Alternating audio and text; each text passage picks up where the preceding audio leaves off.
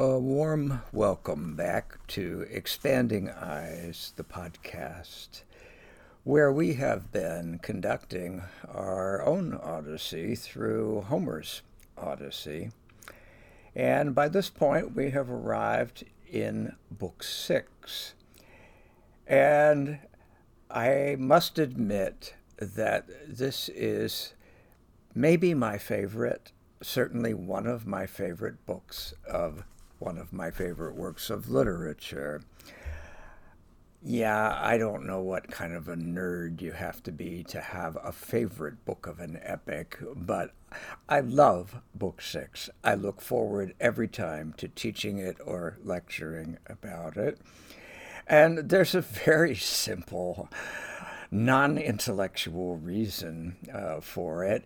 It is high comedy. It is laugh out loud funny. And when I teach it, I've always emphasized to students, we have this conditioning that we are supposed to be in some sort of a high heroic mood when we read epics, but that doesn't fit much of the Odyssey whatsoever, and you miss so much. No, you're supposed to laugh at this.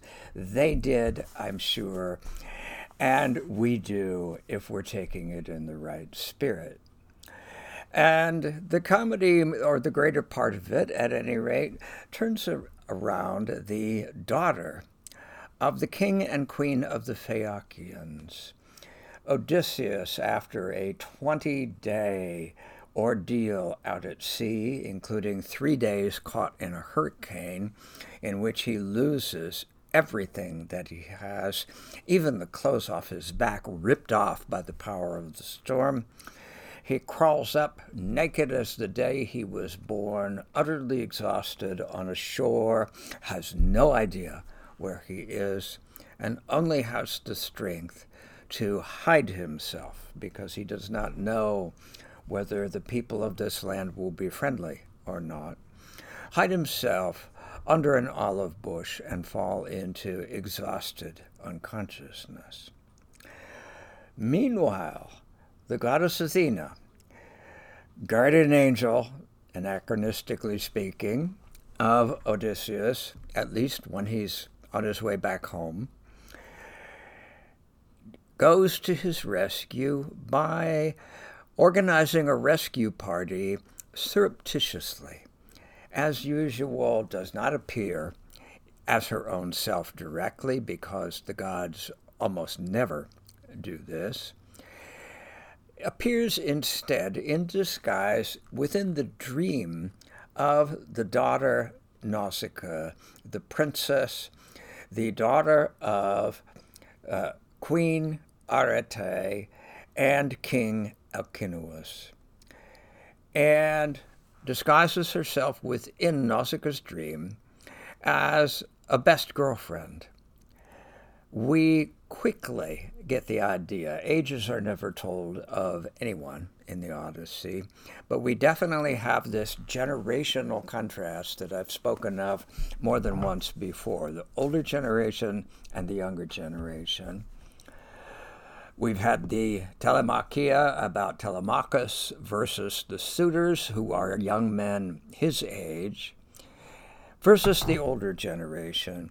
Well, Nausicaa is of the younger generation, and in fact, probably, at least by the way she behaves, even younger than someone like Telemachus. Students, when I ask in class, usually guess that she's around maybe 15, 16, according to a kind of behavior time chart that we all have about what teenage mentality is like. I have to say, there were social scientists in the 20th century who wrote books proving or attempting to prove that adolescence was actually a modern invention, a product of a modern economy, keeping young adults off the labor market and sequestering them. But whatever may be the truth of that, the psychology here is pure teenage girl of a certain phase of growing up. And it's the phase, usually the women in my classes nail it exactly, when we are boy crazy, we are boy minded. And Athena plays on that in the dream. She disguises herself as Nausicaa's best girlfriend, suggests that in the morning they go down to do the laundry because wedding chests must brim by evening. Maidenhood must end, in Robert Fitzgerald's translation. Nausicaa's laundry probably has a t-shirt that reads that in there. Maidenhood must end. We are set for marriage, and we've got our eyes peeled for anybody eligible. And that's about to happen, courtesy of Athena. So Nausicaa wakes up, and it's a subliminal suggestion that Athena has planted. She has no idea, thinks this is her own notion, and she goes to her dad, the king, and admittedly, Robert Fitzgerald's translation accentuates the comedy and modernizes the way people talk. But in his translation, she says to her father, "My dear papa, could you not send the mule cart around for me, the gig with pretty wheels? We want the good car. I must take all our things and get them washed at the river pools. Our linen is all soiled. You should wear fresh lit clothing going to council. And remember your 5 sons at home. 2 are married, but we still have 3 bachelor sprigs. They will have none but laundered clothes each time they go to the dancing. See what I must think of." Oh, it's all up to me, the woman. Okay. Dad knows something is up. He's a wise king. We see this in other ways, but not all wisdom is political. He also knows teenage girls, and he knows that there has not been a teenage girl since the Bronze Age that has ever volunteered to do the laundry. What are you really up to?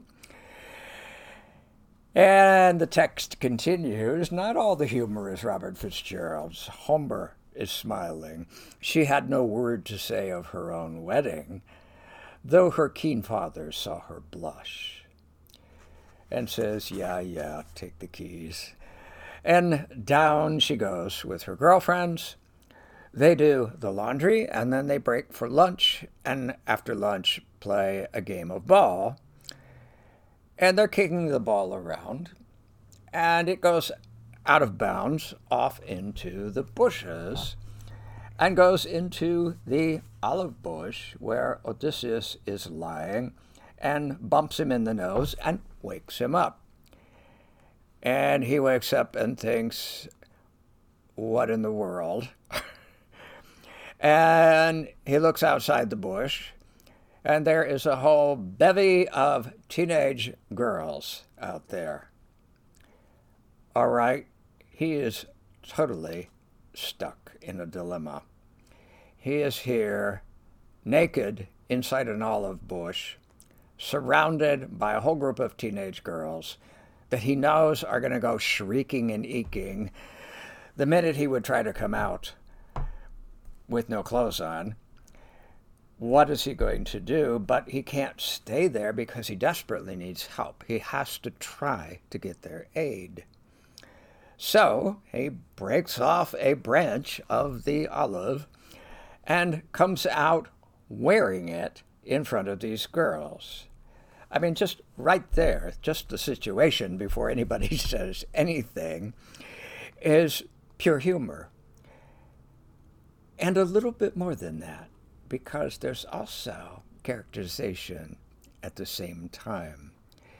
He comes out, and again in the Fitzgerald translation, like a mountain lion, rain-drenched, wind-buffeted, but in his might at ease. At ease. He's cool. He's in like this ultimately embarrassing male situation. It's like a bad dream where you're naked. He's wearing a bush, and he's got these girls that he has to try to befriend, but he is polytropos. not all strategies are in war. And he can fight wars. He can fight very well, as we'll see with the suitors. But life has other battles, and you also have to be able to charm a teenage girl. And he knows exactly instinctively what to do. He's never seen Nausicaa in his life, but he knows girls of that age, and he applies psychology. He throws himself at her knees and begins, first of all, treating her like an adult, which is very important to her. And second of all, flattering the hell out of her, giving her a male line of compliments so over the top that if Nausicaa were even a couple of years older, she'd probably see right through, because they're really excessive. But she buys it. She is totally flattered. Mistress, please, are you divine or mortal? Are you one of those who dwell in the wide heaven, and so forth and so on? But one man's destiny is more than blessed. He who prevails and takes you as his bride. Never have I laid eyes on equal beauty in man or woman. I am hushed indeed. And it's like, okay, guy, tone it down. But it works. He does not know anything about her. He just makes a few shrewd calculations about what might be the preoccupations of a teenage girl of that culture, and he manipulates her in a friendly way immediately. All the girls, of course, do here is a naked middle-aged guy who came out of the bushes. This is exactly what your mom warned you about time and time again. Oh my God. So they run eking away. But Nausicaa's a princess. She's got a rep to maintain. So her knees are knocking, and it says all this. I'm not even adding in. But she decides she has to show some dignity and calls out to her friends, oh, stay with me. Does the sight of a man scare you? Well, yeah. But at any rate, she befriends him, he befriends her. Yes, he manipulates her a bit, but he's desperate. He does not, clearly from the text, have some sort of dirty old man designs on her, although, as we'll quickly see, it would not have been regarded that way in this culture. We know that because 10 minutes after he's in the palace, Dad offers Nausicaa in marriage to Odysseus. So this was appropriate enough, but Odysseus is not interested. He is not trying to seduce or even flirt with her, except enough to get some help as he needs. And so she grants him hospitality, the ancient right of hospitality. And it just so happens, you can hear the plot creaking like the wheels of the wagon they've brought, but it just so happens very conveniently that they have a whole cart full of laundry, including some guy clothes. So he's going to take a bath and clean up and put on some nice new clothes. And he says, as the comedy keeps on, maids, now keep away a little. Let me wash the brine from my own back. It is long since my anointing. I take no bath, however, where you can see me naked before young girls with pretty braids. Giggle, giggle, giggle. You can just hear them thinking that this is very humorous. And it is. So he gets cleaned up. He gets clean laundry. And he is going to go, they are out at the shore. He is going to go into town and into the palace and is given directions how to do that by Nausicaa. But Nausicaa draws short. She does something which is, in fact, a sort of social faux pas on her part, and she will get briefly in trouble with her dad for doing so. What she does right at this moment would be regarded as rude and really moderately disgraceful to a guest. She says, "No, you can't go in with me. I'll give you directions how to get there. 2nd Street to your left, you can't miss it," and so forth. But I cannot be seen with you going in. Why? Because they are going to pass the dock workers at the dockyard. In other words, we just keep translating in so easily into contemporary terms. Yeah, the construction workers, you know, I've never heard of feminism. From these fellows I will have no salty talk, no gossip later. I can just hear them saying, she goes on, "Oh, who's the handsome stranger trailing Nausicaa? Where did she find him? Will he be her husband?" She cannot stand being teased. More touchy adolescent behavior on her part. So she should bring him in. He should be under her personal protection. But she tells him, "I can't afford to do that." But here are the directions. And as Book 6 ends, she gives him one more instruction that really startles us. She says, "Go into the central hall, and there will be my dad. Go past him. Cast yourself before my mother. Embrace her knees. On mother's feeling much depends. If she looks on you kindly, you'll see your friends and your father's country. Go to the woman. Go to the queen." We are about, in Books 7 and 8, to witness a startling moment insofar as gender relations and the power of women in the Odyssey are concerned. Because Queen Arete, uniquely in Homer, perhaps uniquely in ancient literature, has real power, not just domestic power, not just romantic power, but real political power. She is co-equal ruler with her husband Alcinous, and maybe even first among equals, as Nausicaa's advice suggests. She is, as I say, unique in this egalitarian portrayal in not just Homer, but in ancient literature.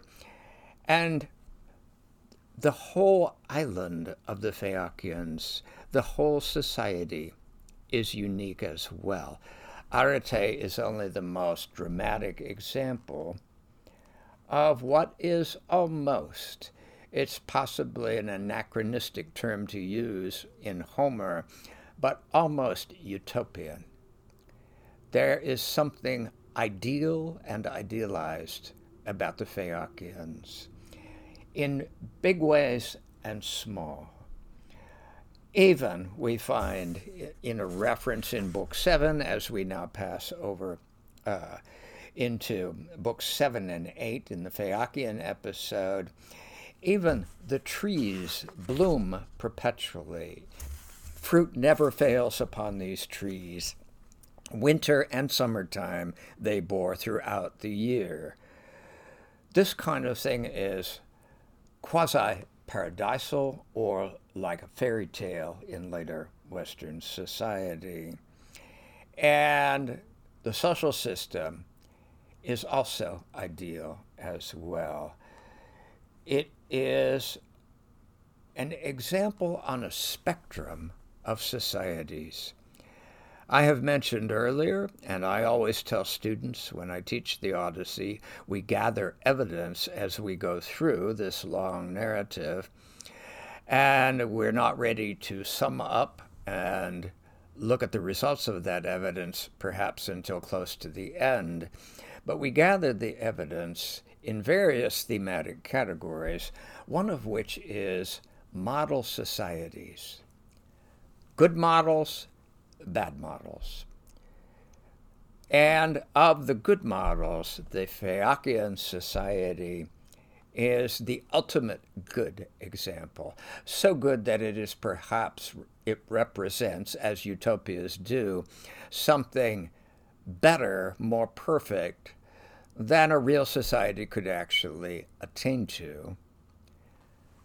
But there are still uses to utopias. Yes, maybe too good to be true, but something to shoot for anyway. Odysseus is going to go back home, and he's going to get back the kingship of his very troubled, chaotic island and have to rebuild his society from the ground up.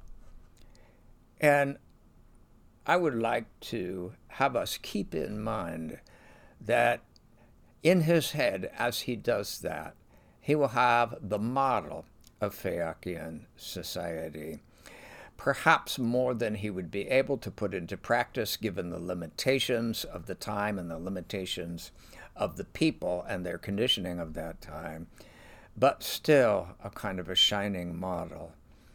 It's an enchanting episode.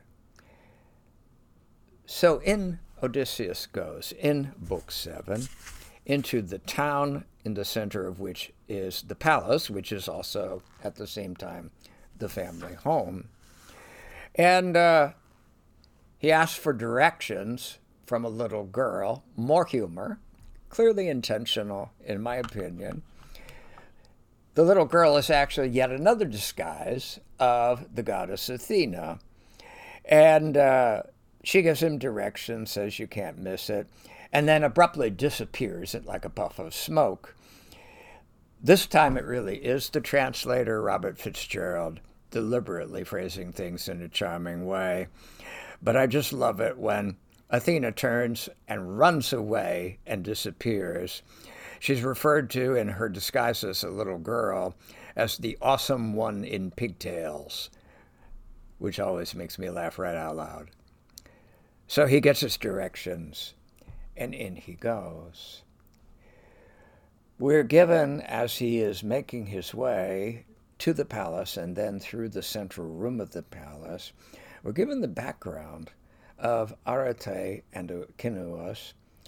And if you work it out in the margins of your book according to a family tree, you realize that they are uncle and niece, more things that would be unusual, if not abnormal, in a society of that time. But the stress is on Arete. It says, when she walks the town, the people murmur and gaze as though she were a goddess. As though she were a goddess. Some scholars speculate, and I will tell you more later about this when we get to the Circe episode, where it is even more true and more prominent. Some scholars speculate that details of the Odyssey sometimes might be a kind of vestigial cultural memory of the whole group of societies that preceded the Homeric poems, the pre-patriarchal societies, which are sometimes referred to by the archaeologists as the goddess cultures, because found in town after town of these cultures are hundreds upon hundreds of almost exclusively female figurines, probably, or at least quite possibly, of religious significance, either one goddess in many forms or many goddesses, but a female-dominated religious pantheon, and other features which are, as I say, pre-patriarchal. Extraordinarily fascinating, even though a good deal of it is speculative and you have to be careful about what books you read. Some of the more popularizing books speculate without sufficient guardedness. Nevertheless, fascinating possibilities more later. And Arete is one place where it just seemed to suggest a dim memory of a time when some women had real power. And she does. Odysseus goes into the central hall. The palaces of that time were constructed in a way that some scholars parallel with the construction of medieval castles, where there was a huge central hall with all sorts of things going on, the basic life of the people and the palace taking place in a large central room with various other rooms off along the walls, bedrooms, storage rooms, and so forth. And that large central room was called the Megaron. And in the center of the Megaron is the hearth, symbolically and literally the center. And this is where Odysseus goes. He moves towards the fire, and he sits down in the ashes, which strikes us as a rather odd thing to do when you're in somebody's house, but it is clearly a gesture of supplication. Someone coming from the outside, standing in the hearth, which represents the protected, warm place of the home. And he is noticed. No one stirred or spoke until an old man named Echinios, versed in the laws and manners of old time, finally speaks and says something like, King, there's somebody sitting in the fireplace. And they approach Odysseus and grant him hospitality.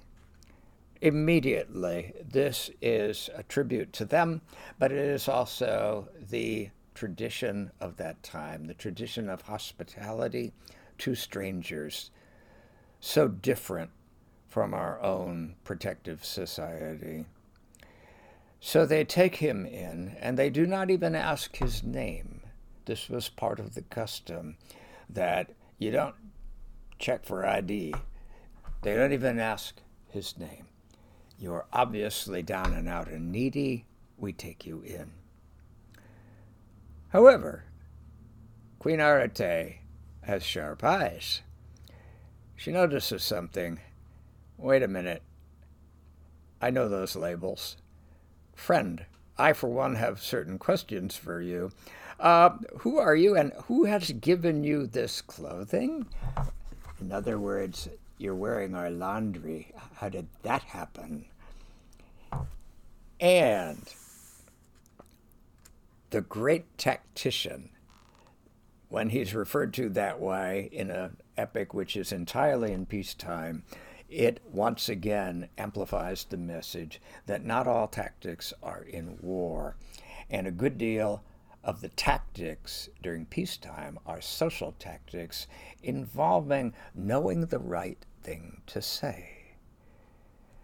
Okay, yes, I met your daughter down by the shore and she had the laundry, and I got this laundry from her. And Alcinous, her dad, is somewhat upset. My friend, my child's good judgment failed in this, not to have brought you in her company home. Once you approached her, you became her charge, he explicitly says. She was rude. To this, Odysseus tactfully replied, Sir, don't blame the princess. She did tell me to follow her, but I would not. I felt abashed or feared the sight would ruffle or offend you, and so forth. No commentary from the narrator, but we know that's not true. We were there. We saw the... He's telling a little white lie, a little fib. Why? To protect Nausicaa. He sees that she's in some hot water and that it's kind of his fault. And he's being a nice guy. He takes the hit for her. That's cool. And Alcinous is impressed enough that he immediately offers marriage. You could be my son-in-law before Book 7 is even over. Odysseus, by the time he leaves, will have cautiously and gracefully sidestepped that offer, but it does get across to us how things worked. She is not too young. She may be a teenager, but in terms of that culture, she's old enough to be married, and therefore what goes on is not the kind of Me Too scandal that it would be in our culture.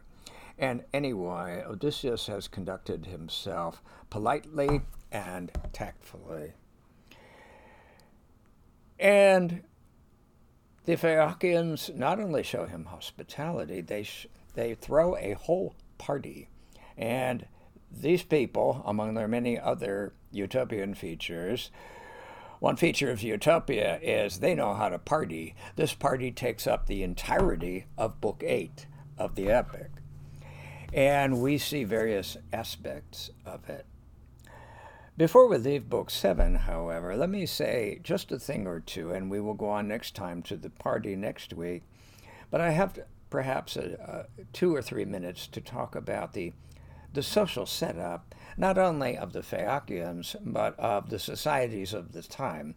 It would have included Ithaca and Lacedaemon and Pylos and the societies that we've seen. There was no nuclear family. There was a family, of course, related by blood, parents, children, and so forth. But that family was at the center of a webwork of people known collectively as an ecos unit. In Greek, we get our word economics from that word ecos. And the ecos unit included the family, but it also included other groups of people. It included servants and slaves. It included the male warriors known as therapantes in Greek, usually translated, so often the only analogies the translators have are to the Middle Ages, referred to as retainers, as they would have been in feudalism, those who have a bond of loyalty to the central warrior. There would have been also 2 other groups. There would have been a group known as the Thetes, who were unattached laborers. And they were not the same as slaves. Slaves belonged to the household. The Thetes did not. Migrant laborer is the closest that we could come. And finally, one more group, a fascinating group that we will learn a little more about later, the demiurgoi, literally translated workers for the people, those who had skills that were vital and almost quasi-magical beyond the abilities of most people. 2 groups of these demiurgoi. One, the smiths, who knew how to work metal and make all of the weapons and the household items. And 2, the poets. And we're about to get our second and extended look at a Homeric-style bard in the figure of Demodocus, the bard, who sings 3 times during the festivities of Book 8. And we will take up there next time we join the party. Thanks for being here.